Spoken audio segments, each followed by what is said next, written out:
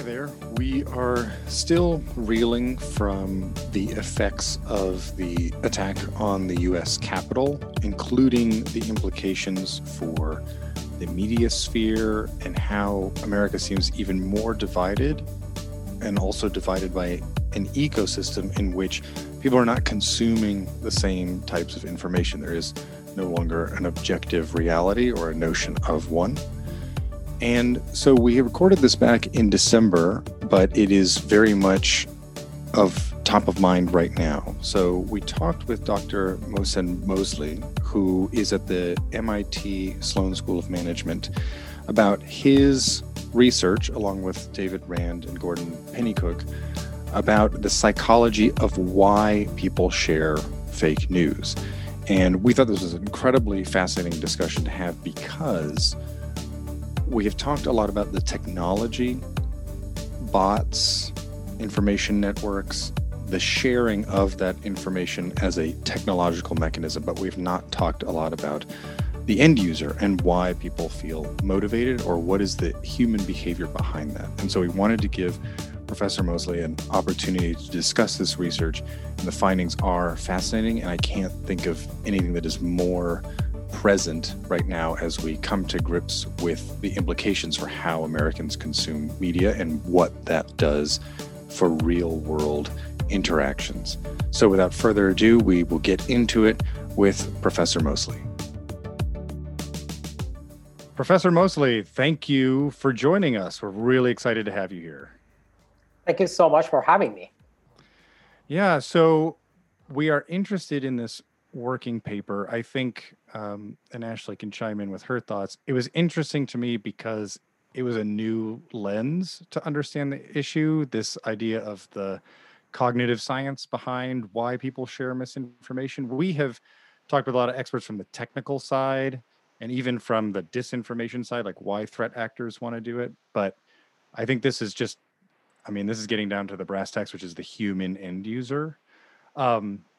But I think before we get there, let's take a little bit of time to understand your journey. So very interesting background. You've got a PhD in engineering. You did postdoc work at Yale in the Department of Psychology. Very interested to understand how those two worlds came to intersect. Sure. So, I received my PhD in systems engineering with a minor in data science. The main thesis for my PhD was to understand how connectivity between different components in a system affect collective behavior, and was mainly focusing on technical systems like satellite, like the network of satellite systems and stuff like networks of, autonomous grid and things like that. But when I was working on this topic, it happened to me that I could also apply similar analogy to a more complicated system, that is human society, in particular social media and social networks. And that was the time after receiving my PhD, I was very lucky to receive an offer from Yale University Department of Psychology, joining a big project on social media to study how the structure of social network affect individual decisions as well as collective decisions, particularly in the context of election. So in that role, it was very exciting because on one hand, in the very beginning, was kind of like challenging because I was speaking completely different language from the other colleagues in psychology. But after a while, it was so much fun in terms of like leveraging my technical background and scaling things that can help addressing social science questions at large scale. Yeah, it's so fascinating, such a mix of disciplines. And, now you're at the MIT Sloan School of Management. So, there's a kind of a business school element, and then there's the psychology and then the technology. I think that is great. I think academia gets a rough ride for specialization and niches, but I think if you bring that specialization together, you can achieve some pretty interesting research projects. So good on Yale for that. Okay, so you've also I promise we're going to get into the paper, but you've published a lot on user psychology and digital communications. I am interested to understand, how are these studies conducted? I think people think psychological experiments as like the Stanford Prison Experiment or surveys or interviews, and I think the added element of computers makes it a little bit trickier. So just curious to understand what that lab setting looks like, or what those studies are structured like. Sure. So I guess what I found very interesting, like bringing my technical and engineering background to this whole world of studying human behavior in social media, was that the common practice in psychology and many like other social sciences in terms of like a study online behavior is run, like you mentioned, online or lab experiments where you simulate the environment of social media and you study individual decisions. This is great, but it also needs another step, that is how these findings generalize to actual social media platforms in terms of like ecological validity. So my research and the methodologies that I use help me to run experiments directly on social media platforms on real social media users. So a couple of different things that it adds.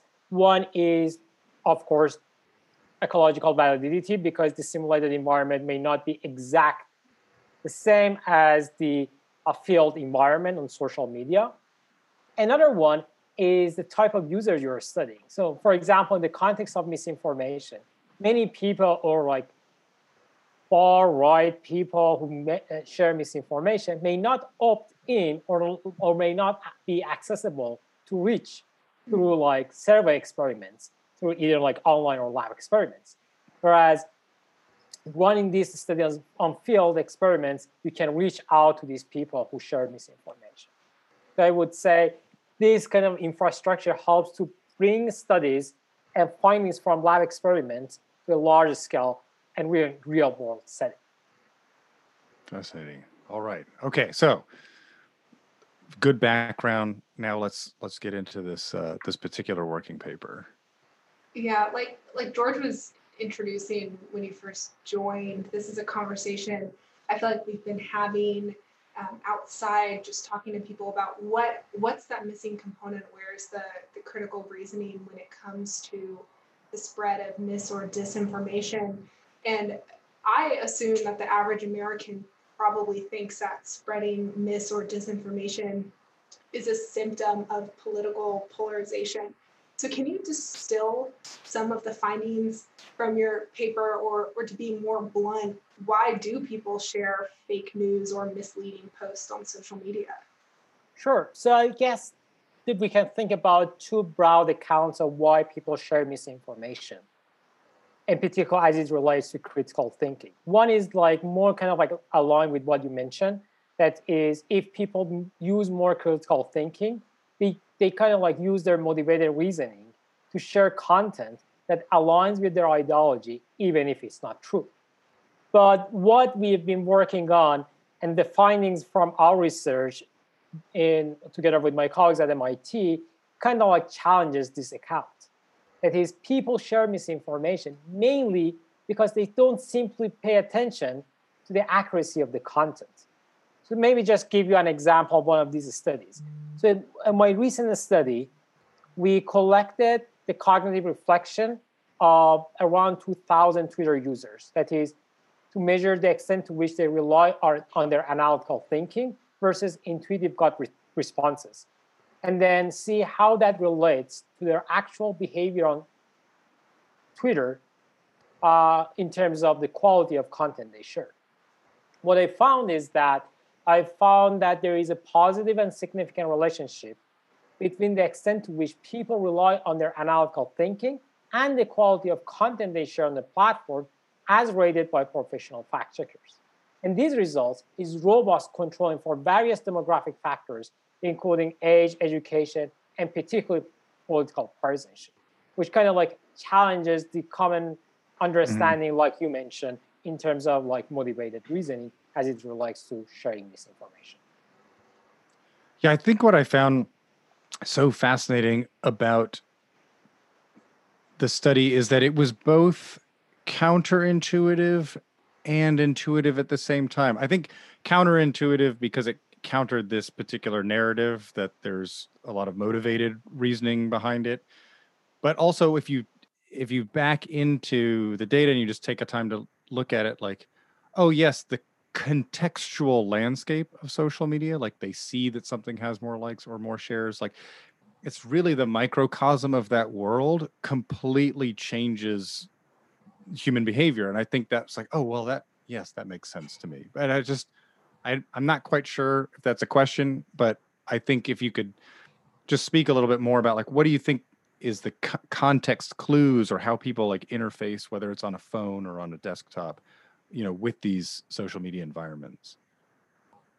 Yeah, sure. I mean, like, I agree with you. Like, I guess, like, one of the main things, particularly about social media, is that it's kind of like designed to distract our attention to these kind of like social factors, like how many likes my post will get, what kind of comments people will make. And I'm gonna like share this piece of like misinformation. I mean, I don't pay attention to the accuracy of the content I'm sharing. I'm gonna like maybe use that in order to signal to my friends, this is like a fun content I'm gonna share. Like I will receive more likes. I don't pay attention to like what exactly it says, but it's fun to share with my friends, or kind of like, you know, giving like some signals, or like you mentioned, collecting more likes. I think like social media by design kind of like distracts us from the concept of accuracy and shifting our accuracy to other factors, like these kind of like social factors, for instance.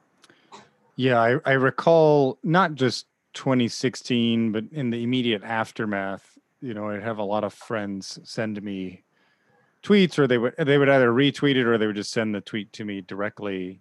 And I think so much of the exercise was just the outrage at something, like, can you believe that the other side believes this or something? And at the time we were very engaged in research around bot manipulation of content and stuff. And, I would have to give them pause and say, like, there's a pretty high degree of probability that that is either a fake post or it's also like a bot just designed to rile you and, and motivate you to do something. And I think that was very sobering for them. But then I would go on Twitter and I could feel that same bilious rage come up.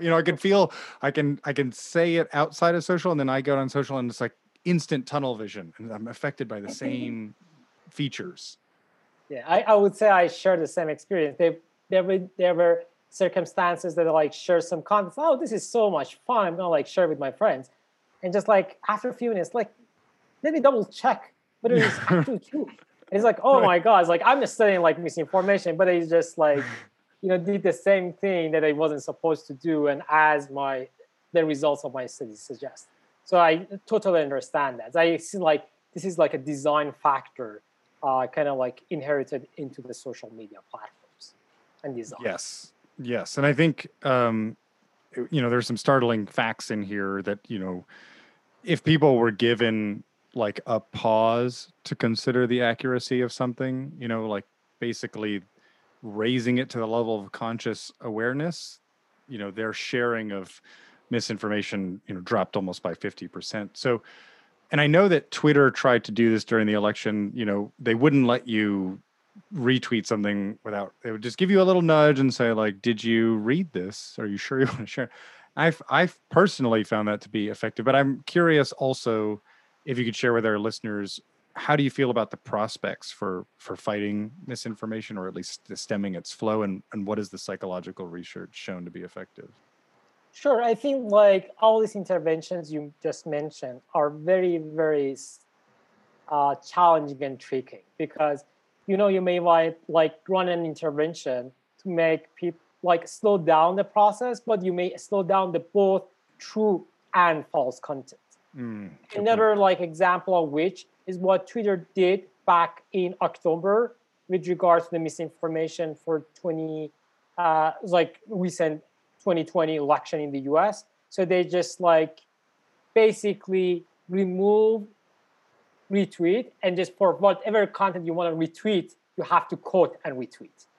That is, you couldn't like click just on the retweet button. You have to put a comment before retweet.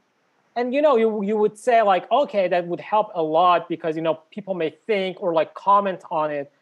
But what Twitter found that it's not like that effective as what we would think, because many people just put like one word, just share whatever they wanted, and then like some random characters. And it slowed down the process, but it slowed down everything to the same extent. So I would say all of these kind of intervention are very challenging. But what we found useful and effective in our research is aligned with what I just talked about in terms of like observational studies. So in the observational study that I just told you about, we show that lack of careful thinking could lead to shared misinformation. So that suggests if you make people think about the concept of accuracy, that help them to be more discerning in their subsequent sharing. So that's like another project that we did. We messaged more than 5,000 Twitter users. We asked them to rate the accuracy of a single non-political item. So make the concept of accuracy top of mind for them. When they go back to their newsfeed, they think about accuracy before they make the sharing decision. We show that, for instance, in this case, within 24 hours after receiving the message, people were more discerning in that they shared less number of links from hyper-partisan low-quality content and more links from high-quality mainstream news outlets. So I think so the effect, I guess, like here is kind of like shifting people attention to social factors into the accuracy of the content, rather than like slowing down everything that people make sure on social media. So I guess like one of the key factors that we found in our studies is priming on concept of accuracy, making concept of accuracy top of mind for the people. So when they go back to their newsfeed, they think about accuracy before they make the sharing decision. That's interesting. So bringing the concept of accuracy, is it bringing it inside of the platform in the environment that they're used to engaging with, or to encourage them to not reshare misinformation, or taking it outside and then when they come into the platform, it's still top of mind for them? I guess, so the way that we implemented this was like, because at the time we weren't like collaborating with the platform, so we've just implemented proof of concept with like different users sending these messages. But this is something that simply social media platform can implement at large scale. Imagine that like next time you're on Twitter, you just receive a message like, hey, how accurate do you think this content is? So like, okay, it's kind of like makes the concept of accuracy top of mind for you. So I guess these kind of interventions, like similar to the ads you would receive, now instead of like an ad like promoting a product, you will say something that promoting kind of like the concept of accuracy. So it's like, okay, it's kind of like top of your mind next time you're sharing something. Okay, is this accurate or not? Rather than like thinking about how many likes my post will get, or like comments people will make on the post that I'm going to share. Yeah, I think, this is obviously a working paper, and the research is sort of like right here at the edge. Two questions. Are there any plans to study kind of the long-term behavior change? Like how you said it was like 24 hours later you could measure that, but like how long is that going to last? Because, we said earlier that we who talk about this are just as susceptible to the attention model. Or I guess conversely, have you seen any studies that are similar in trying to measure changes to long-term behavior that might influence that line of inquiry? Sure. I guess like that's actually the next step of this research. So of course you may think about like treating the same person over and over, like every 24 hours, which may like happen to be, at the end of the day, will result into like banner blindness. People just like, ignore the message. But the next step of this project that we are thinking about is just how to target people on the network. That is, if, today I'm gonna, you may receive this message, but tomorrow your friend may receive such message, so that you're exposed to less misinformation. Kind of like leveraging the structure of the network to to leverage the structure of the network in order to like do the optimized targeting for these kind of interventions. That is like, okay, who should I treat on the network if I'm like treating someone with large number of followers who share misinformation. If I treat that person, that decreases all of the followers and downstreams from the chances of being exposed. Yeah, For sure. that's really interesting. I know we're talking about these interventions in the context of social media, but we know that there's also false claims being made in other mediums. So are there broader implications for how we consume or interface with other communications like broadcast news, local news? Yeah, I mean, like that one thing, like the accuracy nudges could be one. But another thing that is like how to promote fact checking. That Mm. is like, you can think about fact checking as a good, for instance, or like kind of like for social behavior. So how you can promote this kind of behavior among people. So many of the content that are, I mean, you can still see many false claims to be spread on social media and other medium. Many of these have been found to be false on fact-checking websites like Snopes, PolitiFact, and things like that. So I guess another direction of this research that I'm interested in is how to promote either like self-fact-checking. So next time I'm going to share something, if next time I'm listening to something that's kind of like sounds suspicious, whatever, how we can promote the probability of self fact checking. Another one is when I see someone else talking about something that sounds not very correct, how I'm willing to provide fact checking to that person. So it's kind of like providing fact checks to others, which kind of like again could be like in the context of like some kind of like for social behavior. So it's also very challenging. It is also very important that how you're gonna like fact check other people because people may be defensive or like because when I share something I don't feel well that someone else says like you're wrong and things like that. So there's how to promote this kind of like fact checking between people in a way that people do not feel offended, for instance. Yeah, that's interesting. Well, first of all, it's a funny irony that the pro-social behavior is just a term, but yeah, that's an interesting point you bring up because I think everything from celebrities getting kind of duped into sharing misinformation, and they're kind of a super spreader, and then they have to come back, and usually part of the apology is talking about the lesson that they've learned and checking sources and stuff like that. So there's something there, but yeah, that's I don't know. That's an interesting conundrum. I think we've talked with other misinformation experts here about school age curricula.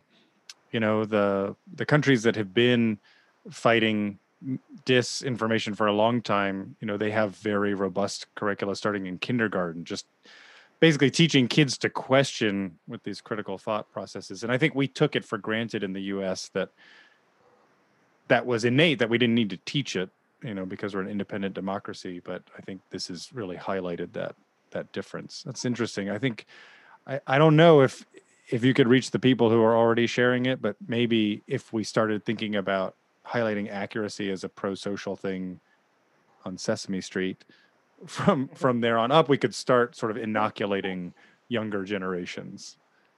Yeah, I mean, like, of course, like another thing that you just mentioned could be education, like how to promote this kind of critical thinking in like early age, or even like right now, I know like places like University of Washington, there is like undergraduate courses teaching students how to spot false news and misinformation or low quality content. Like what's the way to like spot this kind of information? How to help like students to share higher quality content or avoid like sharing misinformation, things like that. So I think like maybe like in broader context, we can think about like kind of like education in the early ages that are informed by the results of the studies to help people to be more discerning, even both in like when they are on social media as well as in like a broader sense in other types of media. Have you said you controlled for a lot of factors? Has there been an examination of types of behavior by age group? Do older users tend to do one thing and younger users tend to do another? I mean, for our study, we just like control for that, but I know there are studies that suggest that older people are more susceptible to sharing misinformation. That wasn't the main outcome for our research, but there are studies that like older people or like that are more susceptible to sharing this kind of content. Okay. So I know we touched a little bit on thinking through what the long-term impact of behavior could be and a little bit about education, but what is the ultimate goal of your research? And do you share these findings or interventions that have worked with the social media platforms? Sure, certainly. Like we are in discussion with different social media platforms trying to implement some of these interventions with them. So let's see how that goes. But still, there's like a couple of other steps in our research, which is like I talk about these interventions, but how you want to like scale them up at the size of like a social media. And there's like still many questions, like who should I like deliver this kind of intervention to? Now, if you don't want to like deliver all these kind of intervention to every single person on the network, so that's actually a research question. That's like, who should I targeting for this intervention? That is like what are the individual characteristics? Like you mentioned, should I like deliver these kind of interventions to older people or younger people, or those who are like more likely to rely on their intuition, or versus those who rely more often on their analytical thinking, or all other characteristics of the users? And then another question that I just mentioned is that where in the network we should like deliver these kind of interventions. Should I like target people who are for whom the intervention is most effective, or should I target people for whom the intervention is less effective, but they have like so many followers, and if that affect their behavior and improve their decision making and sharing content, we have like large number of users being affected and like being like less exposed to this kind of like low quality content. Another question that I just talked about is that at what interval we should be delivering the intervention to the same person. If I receive this kind of behavioral intervention every single day, I may just like ignore it going down.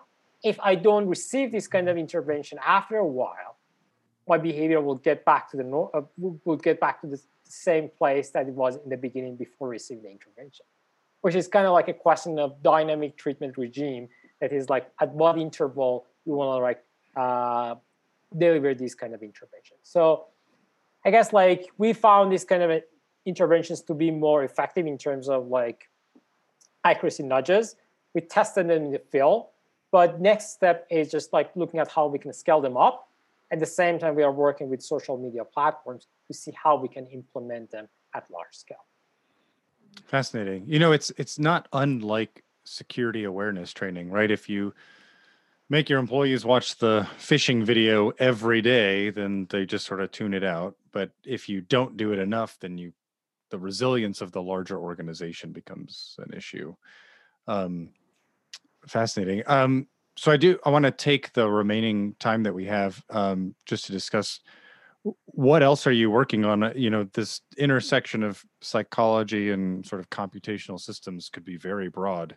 Just curious as to what other systems you might be looking at, or even other questions that you're trying to answer. So a couple of other areas that I'm interested in and I've been working on. One is in terms of like preferential social tie formation and how that relates to political partisanship. There is like, again, another example like misinformation. There's large number of studies within psychology and political science looking at the effect of co-partisanship on preferential social tie formation. But most of these studies are done in lab settings and online survey experiments. There is another area of research within computer science where people look at mainly focusing on observational studies showing that there is a high correlation in terms of like political partisanship and the structure of echo chambers. So what I'm working on in another context is to look at the causal impact of co-partisanship and preferential social tie formation on social media, which is like an environment, in real world context, you cannot introduce people to each other and measure like how likely they would be making friends based on the partisanship of the two parties. Whereas on social media, you can do that. So in a recent study, we created two sets of accounts, a set of like Democratic account, another one Republican account, and we follow people with different ideology on Twitter. We found a strong causal impact of partisanship in terms of like preferential social tie formation. So on Twitter, we followed like around 800 people, and we found that co-partisans are 3 times more likely to follow back an account with similar ideology as opposed with an account with the from the opposing party. Everything being equal, only the biographic and the profile picture of the account that plays this like significant role. Another project that I just started working on is looking at racial discrimination on like professional social networks like LinkedIn. That is like creating different set of accounts with different like racial identities. We found, unfortunately, a significant and substantial effect of an account's race and gender in terms of like other people accepting their request to make a connection on LinkedIn. Interesting. Which is like very unfortunate, and we are like, that's like a very early results, and we are like thinking about what kind of interventions could help here to kind of like get rid of this kind of intervention in professional social networks, for instance. So that's something that I'm planning to work in the next couple of months, in particular, like similar ideas about like taking these kind of like psychological impact, psychological studies and theories, as well as like real world social media platforms.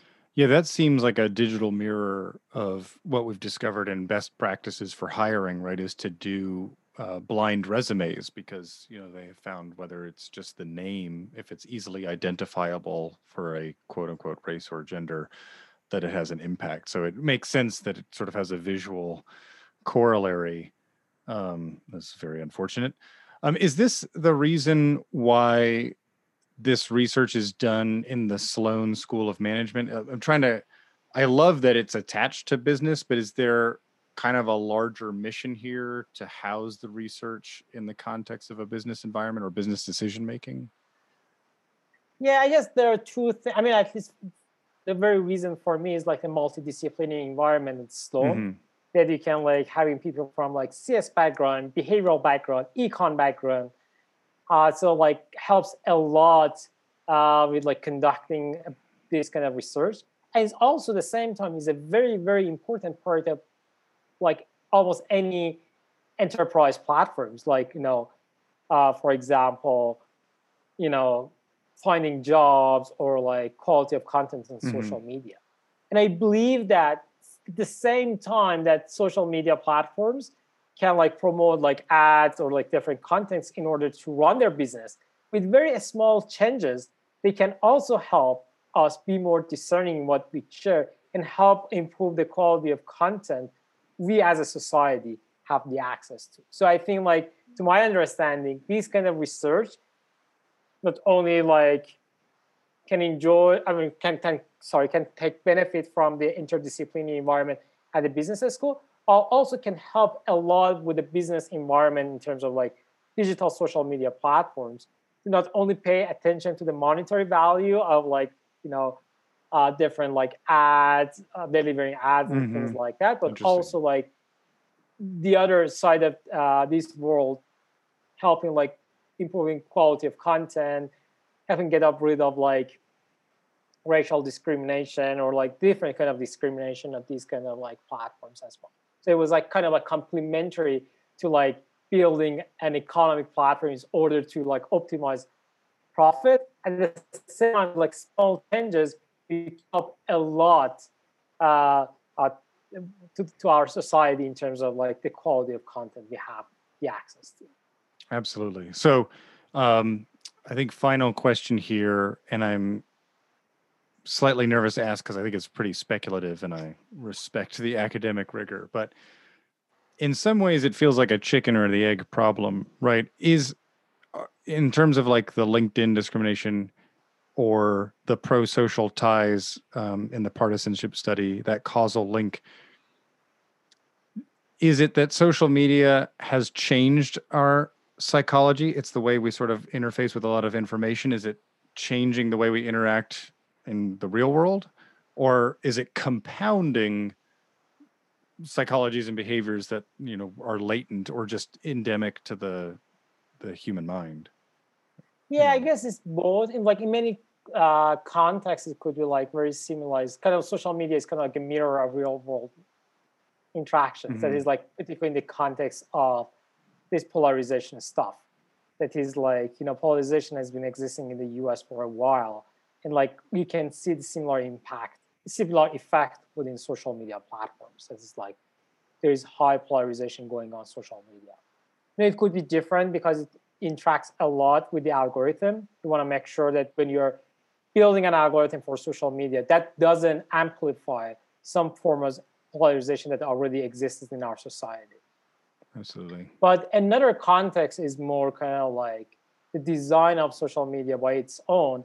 That is like, for example, in the context of misinformation. That is like similar content like we talked about earlier in our conversation, that people may not share it, like if they read on a book or like some other environment that people are more attentive. But these kind of like decisions kind of like affected by social media platform in general, mainly because like we are kind of like distracted of where we are sharing content on social media. You know, later in the evening, we're just like playing with our phone, going to the newsfeed, we find like something interesting, we want to share it anyway. But I think that's kind of like a slightly different, could be different if we want to share the similar content in other environment that we like by default, or we are more attentive in our decision making, I guess. Oh, that's a good point. Well, Professor Mosley, we are cognizant of the time and you're taking it out to talk with us. Thank you so much for joining us. This has been very fascinating. Thank you so much again. Thank you so much for having me. Thanks for sharing. Absolutely. All right. Thanks so much. Thank you. This podcast is a production of Safeguard Cyber. It is produced by us, George Comedy and Ashley Stone. The theme music is by Mattia Cefoletti. Sound design and production by Kai Crow-Getty. If you are listening to this, then you probably know how to subscribe to a podcast. Go ahead and subscribe. And we'd love to hear from you if you've got a comment or a rating. Until next time, stay safe, stay strong.